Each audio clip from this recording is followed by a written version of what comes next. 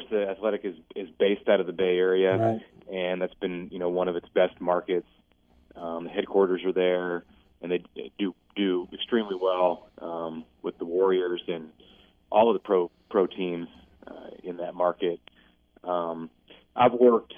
Well, I've been there for a short time, of course, but Days. I've worked. I've worked with the guys and women on the college side.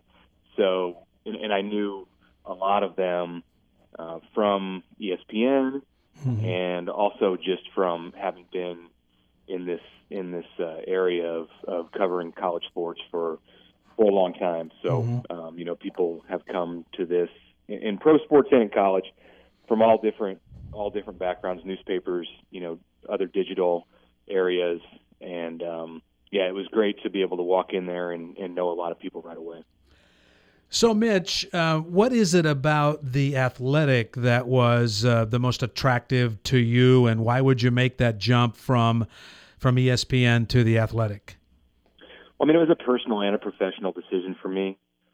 Personally, it was important to be able to cover something that was, that was meaningful to me. And it's not that I wasn't doing that at ESPN, but I was covering a lot of things at ESPN, and I was jumping around. And that was good for I would say all of the 8 years that I was there. But as I got separated by time more over the years from doing the local coverage that I did at ESPN or at the Omaha World Herald, I missed that some. I did do some Nebraska coverage at ESPN, but Nebraska is not Alabama or Ohio State to the largest sports media company in the world. And if this had been the 90s, it would have been a great time to be around that program for ESPN, but it's not. And Nebraska struggled in recent years in football, and there's still stories to tell. But doing it at the Athletic and telling these stories at the Athletic, it really opened things up for me to be able to write the kind of stories that I want to write and have them be on a subject that means something to me. I've lived in Nebraska all my life, except for a few months when I was in college and went away for a summer. And the stories of the people here are important to me. And I think the people of Nebraska in a lot of ways are inseparable from the stories around the university and around the football program. So that was a big part of it. I would say that impacted me. That was part of the personal and the professional decision. But I've got two young kids, and it's nice to be able to schedule my travel here in the month of March and know essentially where I'm going to be every weekend in the fall. I'll be on the road with Nebraska football, or maybe chasing other stories about players or recruits. But it's all going to be, or largely going to be, connected to Nebraska. So there's a good feeling about that too. And then a huge part of it also was what this company is doing. And it's new. This is not ESPN. This is not the established brand, of course, that ESPN is. But the growth that the Athletic has seen in the last couple of years is something that I think everybody in this business has taken notice of. And if you look at the writers and the editors that the Athletic has brought on board in a short time, it's impressive. In my area, in covering colleges, and then definitely in pro sports too. So, I wanted to find out more about that, and had an opportunity, kind of a short window here, where my contract was up with ESPN, and I had the opportunity to renew it, which was great to have things to choose from, and weigh the options, and spent a lot of time talking to the people at the Athletic in this winter, and this is where my heart was, and so far really happy about the decision. So you will be, Mitch, a kind of a one-man band covering Nebraska. Will you have a lot of say in what you do and how you do the stories and what you cover? Yeah, I mean, that's a great part about this job. I think this is true in most sports writing jobs. You have a lot of say in what you cover, and that was generally the case at ESPN. If you're not coming up with story ideas on your own, then there's probably something wrong with the process and how it's going, or how you're doing it. So that wasn't a problem in the past, but it's definitely a plus here that I get to drive the coverage. It is essentially a one-man show. There are national writers with The Athletic, much like there are national writers at ESPN that will come in and out of Lincoln occasionally. Bruce Feldman is a well-known national name. He does TV for Fox, and he's a national writer for The Athletic, and he's visiting Nebraska this spring to write something. But the daily, weekly coverage, the stories that are going to drive subscribers to Nebraska coverage are all going to be handled by me. And this is something where they've there's 30 or 40 schools where The Athletic has this set up, and I don't think any two of the writers who cover a team, a college program, it's not just one team. There's some basketball involved too, and there could be things in other sports if the stories are right.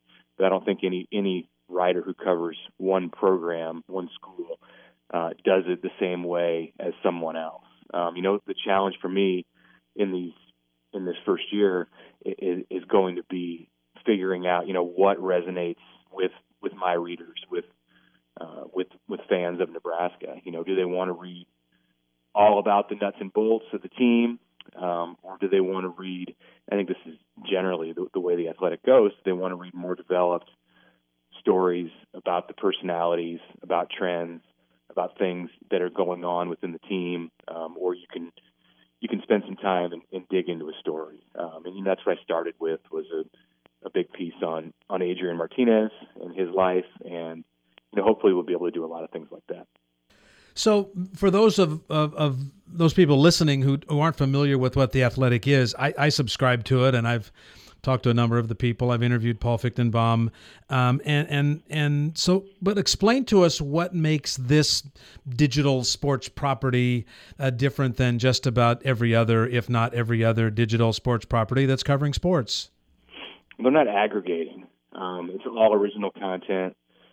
There are dedicated writers, as I am now on Nebraska, to every professional sports team in North America, major professional sports team in North America, and as I said, 3 or 4 dozen college programs.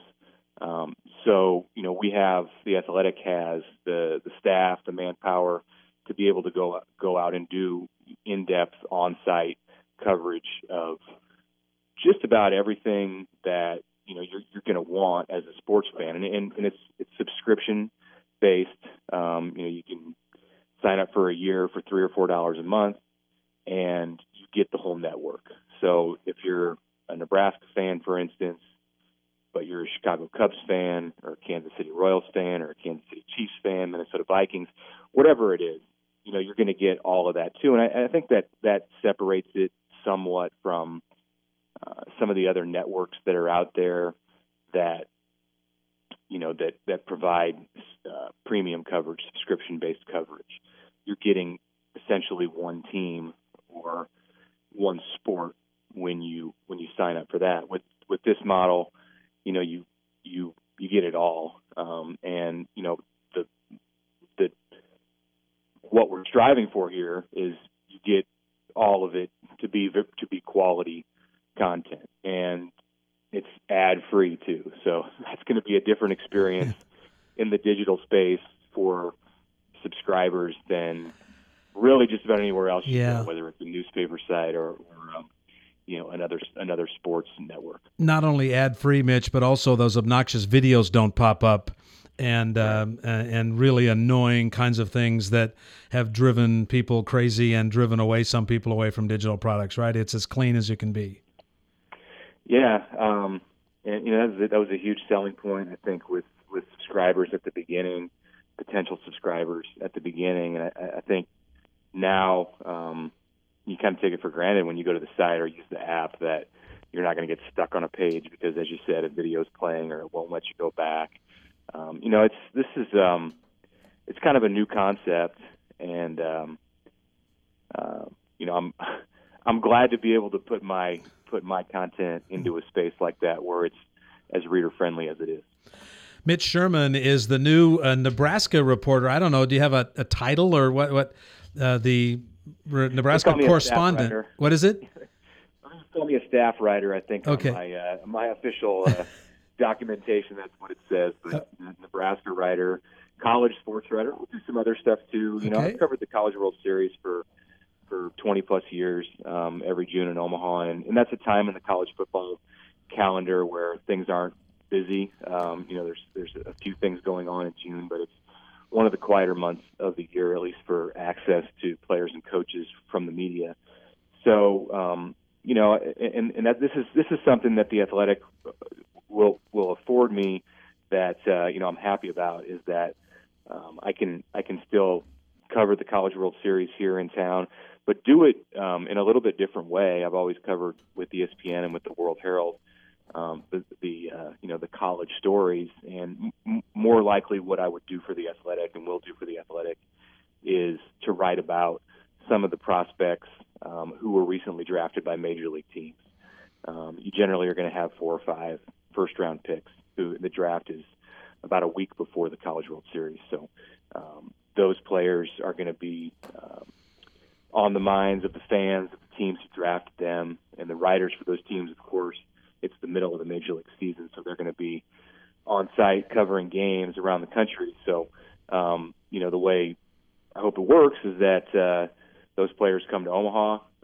There's a few of them, and I can spend some time writing stories about those guys during those 2 weeks, and then feed it to our major league editors.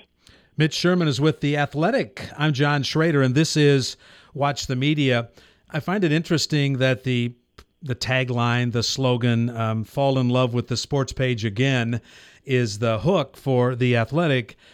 But you never have to worry about $1 billion printing press, and you don't have to worry about trucks all over the place dropping the newspapers off in bundles and then grabbing them and throwing them on your doorstep. So it is sports journalism. It is the sports page, but it is delivered in a way on our phones, especially, that people consume information now.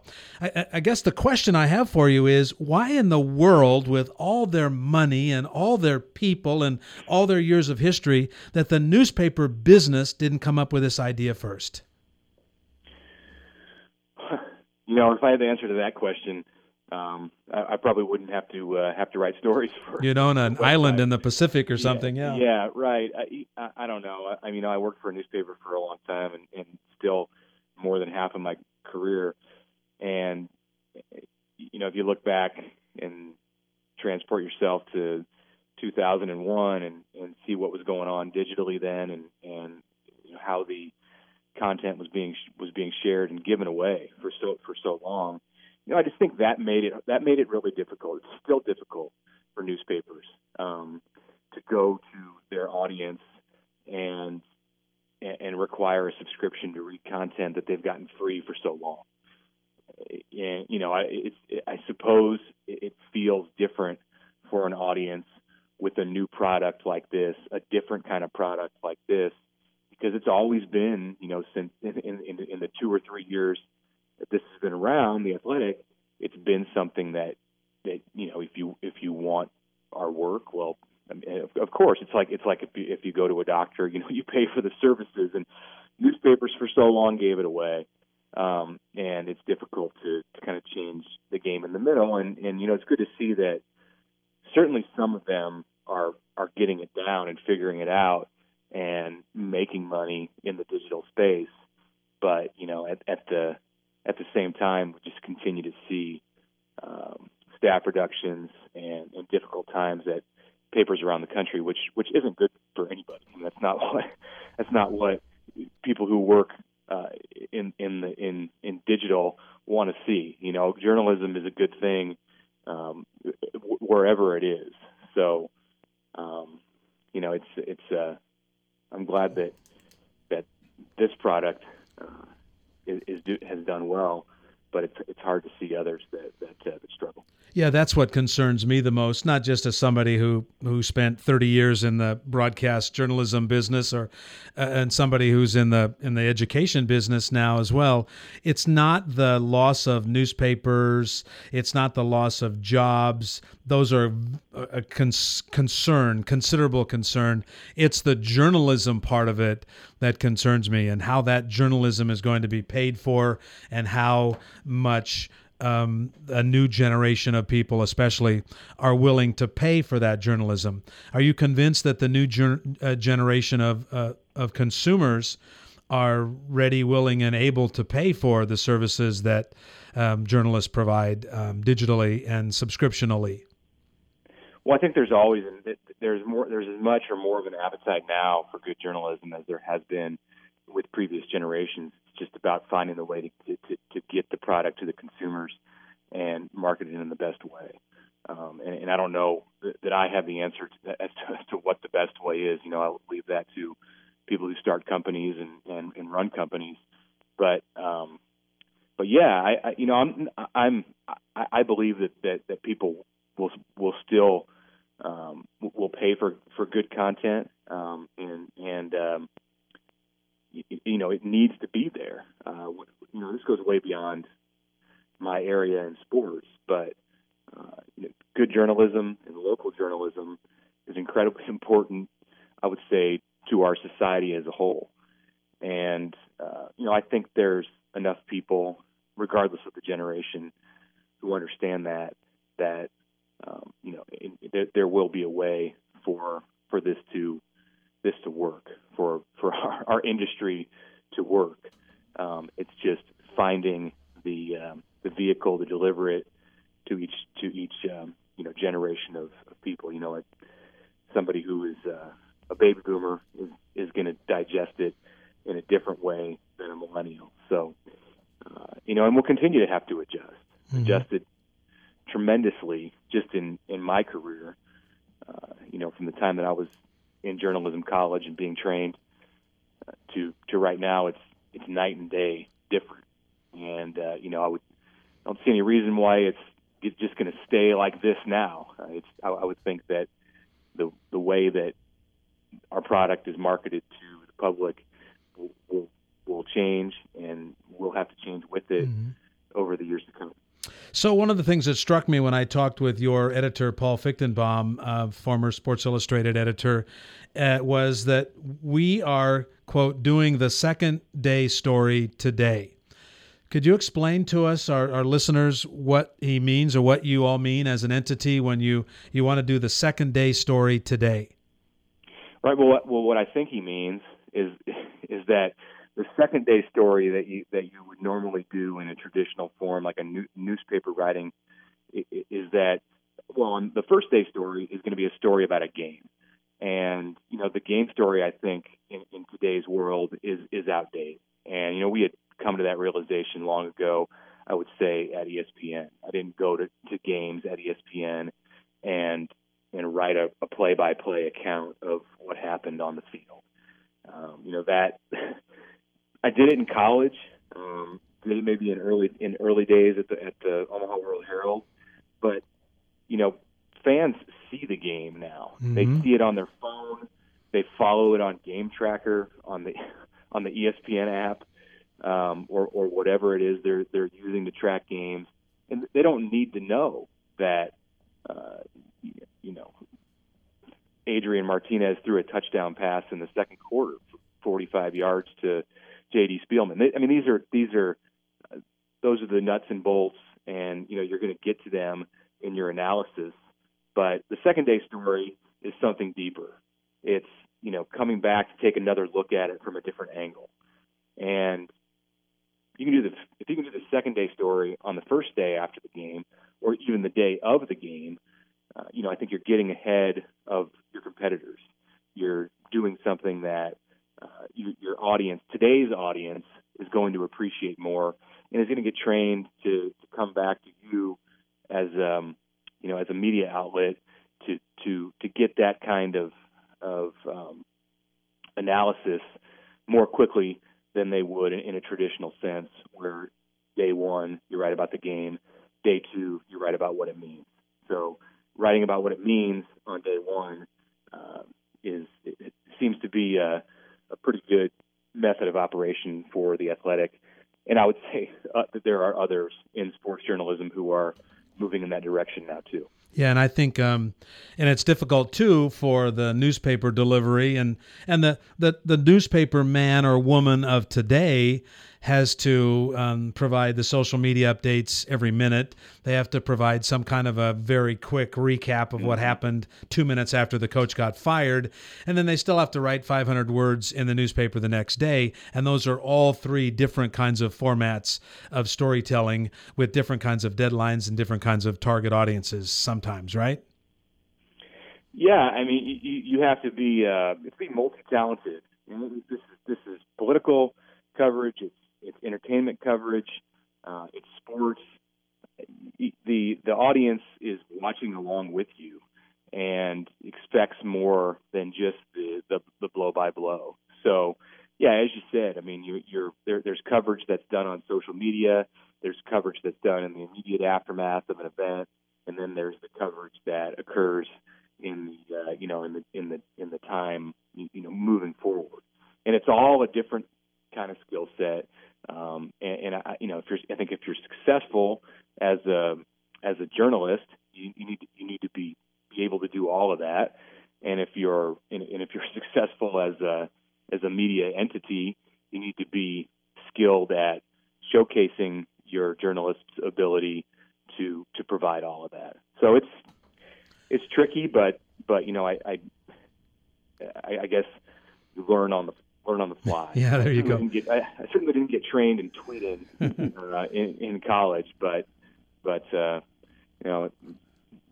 maybe it comes naturally, and you figure it out over the years. Well, one of the things that's important to us, and we're chatting with Mitch Sherman of The Athletic, brand new staff writer covering Nebraska sports and other things.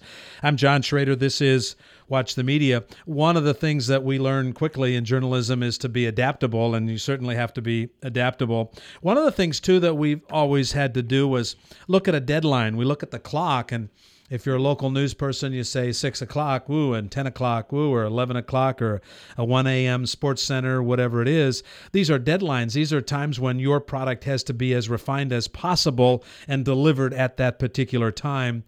In the newspaper business, it was a 10:30 or 11 o'clock, depending on what the story was. You had to have it in so it could get edited, and again, so they could put the ink on the paper and put it in the truck and take it and throw it on your doorstep. Okay, that's a long preamble to a simple question. What is the deadline regimen for you folks at The Athletic? It's a good question, and I'm like a week into the job, so I'll find out more about that when I get into a football season or a basketball season. But I can tell you it still exists. It's definitely more flexible than what in a lot of instances than what I would find in a newspaper, because there is no deadline for the paper in the same sense with The Athletic that there is with a newspaper that has to be printed and then delivered in a truck. One thing I value about the product at The Athletic is, in many instances, we want to put out the best content. And if that means it takes an hour longer or a day longer in the case of a deep dive, then that's okay. I think the readers at The Athletic have come to expect a certain kind of quality, and it's not always about how fast can you get it out. Now, if I'm at a game or I'm writing reaction to a major news event, you can't take an extra day. You can't take an extra 8 hours. It's not all of a sudden I can relax because I write for this website now.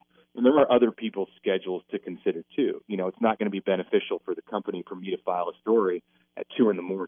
It could have been done 6 hours before. So there's lots of things to take into consideration, but some of the rigidness that exists, as you mentioned, with a TV newscast or a newspaper deadline, it's different for a website like this. And I experienced that at ESPN too. There's definitely there was an urgency in that job that was different from a newspaper. It was different. There were different reasons to have that urgency. There's all kinds of metrics that, I'm not necessarily privy to, that people who work at ESPN or at The Athletic, are going to analyze. And there's a window after a game ends when that your readers are going to be engaged and are going to be looking for content on that game. And if you don't hit that window, then you're not going to have as many people read your story. And at The Athletic, that's going to mean fewer people will subscribe based off the story that you wrote, because they're just not going to see it. And if it's a website like ESPN where the majority of the content is free, well, then it's not going to have as many page views, and you're not going to be able to generate as much revenue for advertising. So there's always, something pushing you to get that story out. There's always a deadline, so to speak, but the intricacies of it are different at this level than they are at a newspaper in the way that I experienced it for the first 13 years of my career. You mentioned a little while ago that, leaving the biggest sports media operation in the world, and of course, ESPN is part of what now, as Disney purchased much of 21st Century Fox, now may be the largest media business in the world. So you're, I don't want to say little, but you're just a piece of this massive machinery. And now you're in a company is a startup. Do you feel like you're sort of the plucky startup guy now after you left the huge, big plant with a zillion people around? Yeah, I mean, in comparison to ESPN and Disney, absolutely. I don't feel like it in a sense that I have apprehension or insecurity. I think if I had joined The Athletic on day one or in the first few months, then yeah, I mean, certainly you're going to have those kind of questions. But just because you work for a giant company, I don't know that it makes you feel all that much more secure. But maybe I'm getting off topic there. Yeah, no, I know what you mean. Yeah. Definitely, at ESPN and at Disney, you are a small part of a giant operation, and that's it's not as much the case here. I mean, it's nice to be able to get a note from the co-founder of the company on day one, as opposed to so that's not something that would happen. I didn't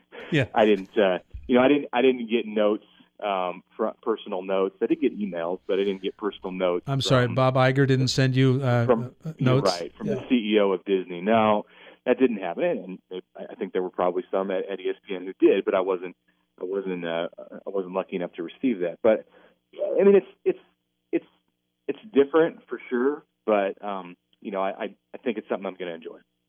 Let me put this in sort of a metaphorical way.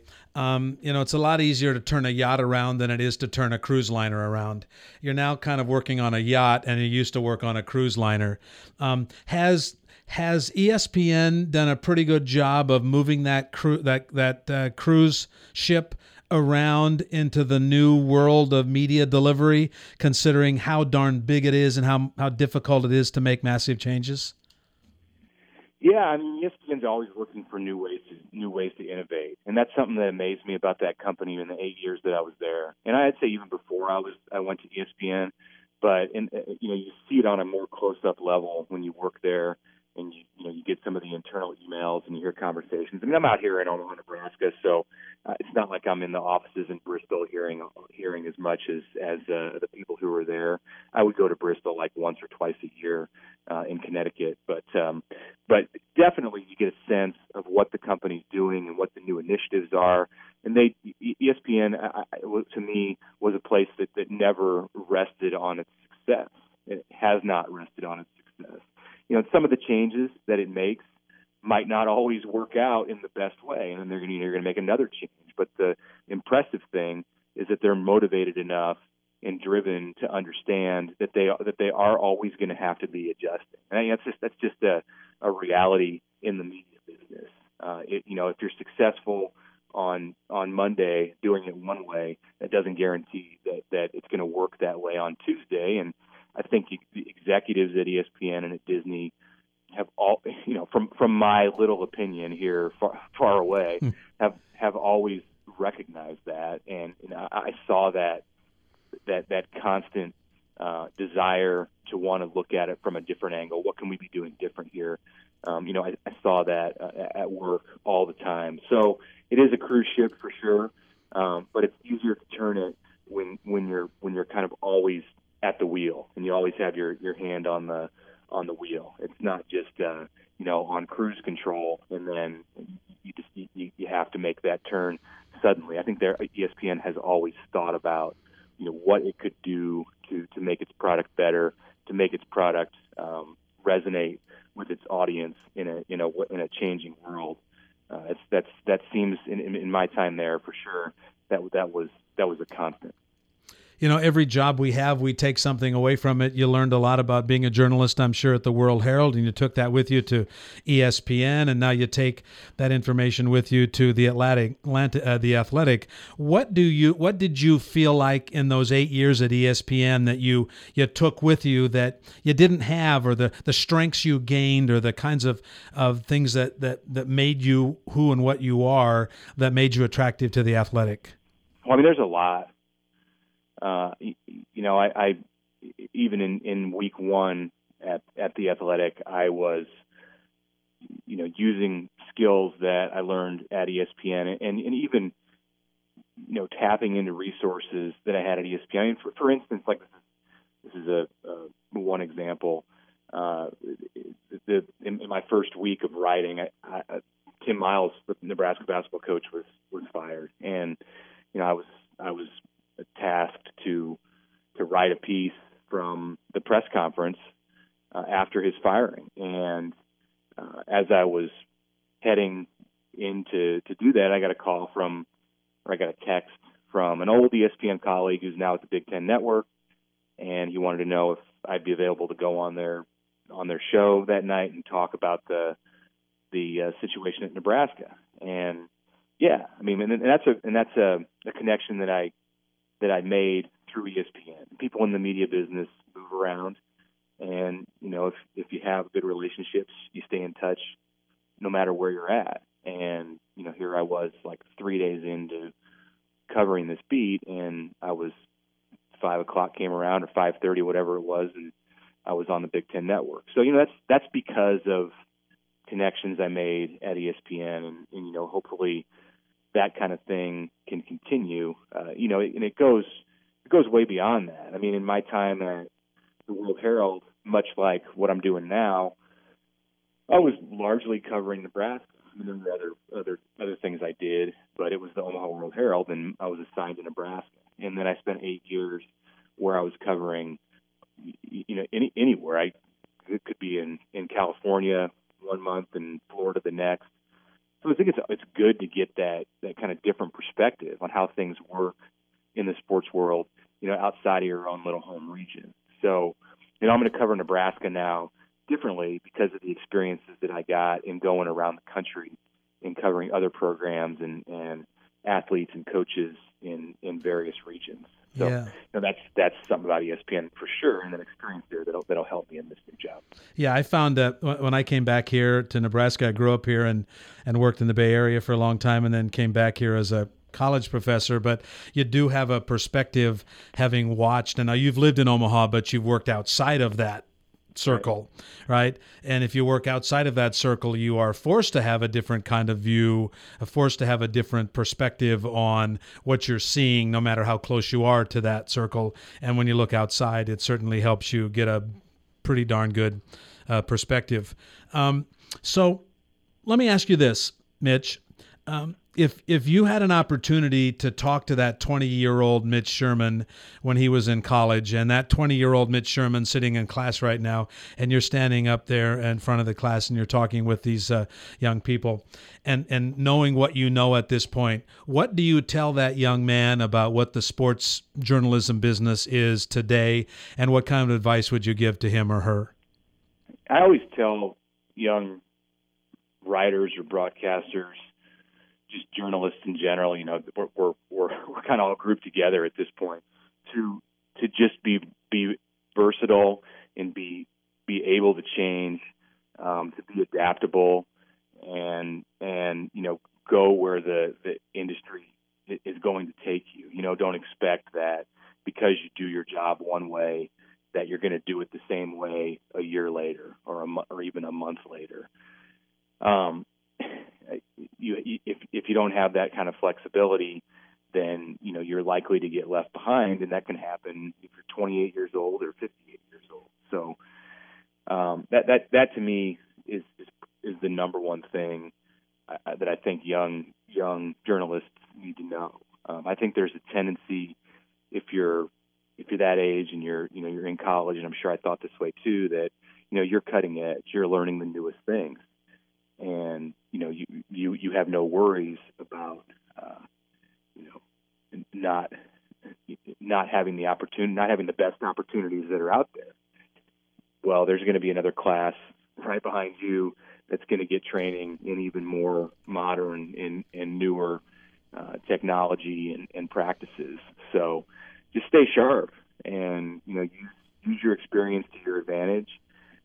Your experience can be an advantage or a disadvantage, I suppose, but use it to your advantage, and always remember to be flexible.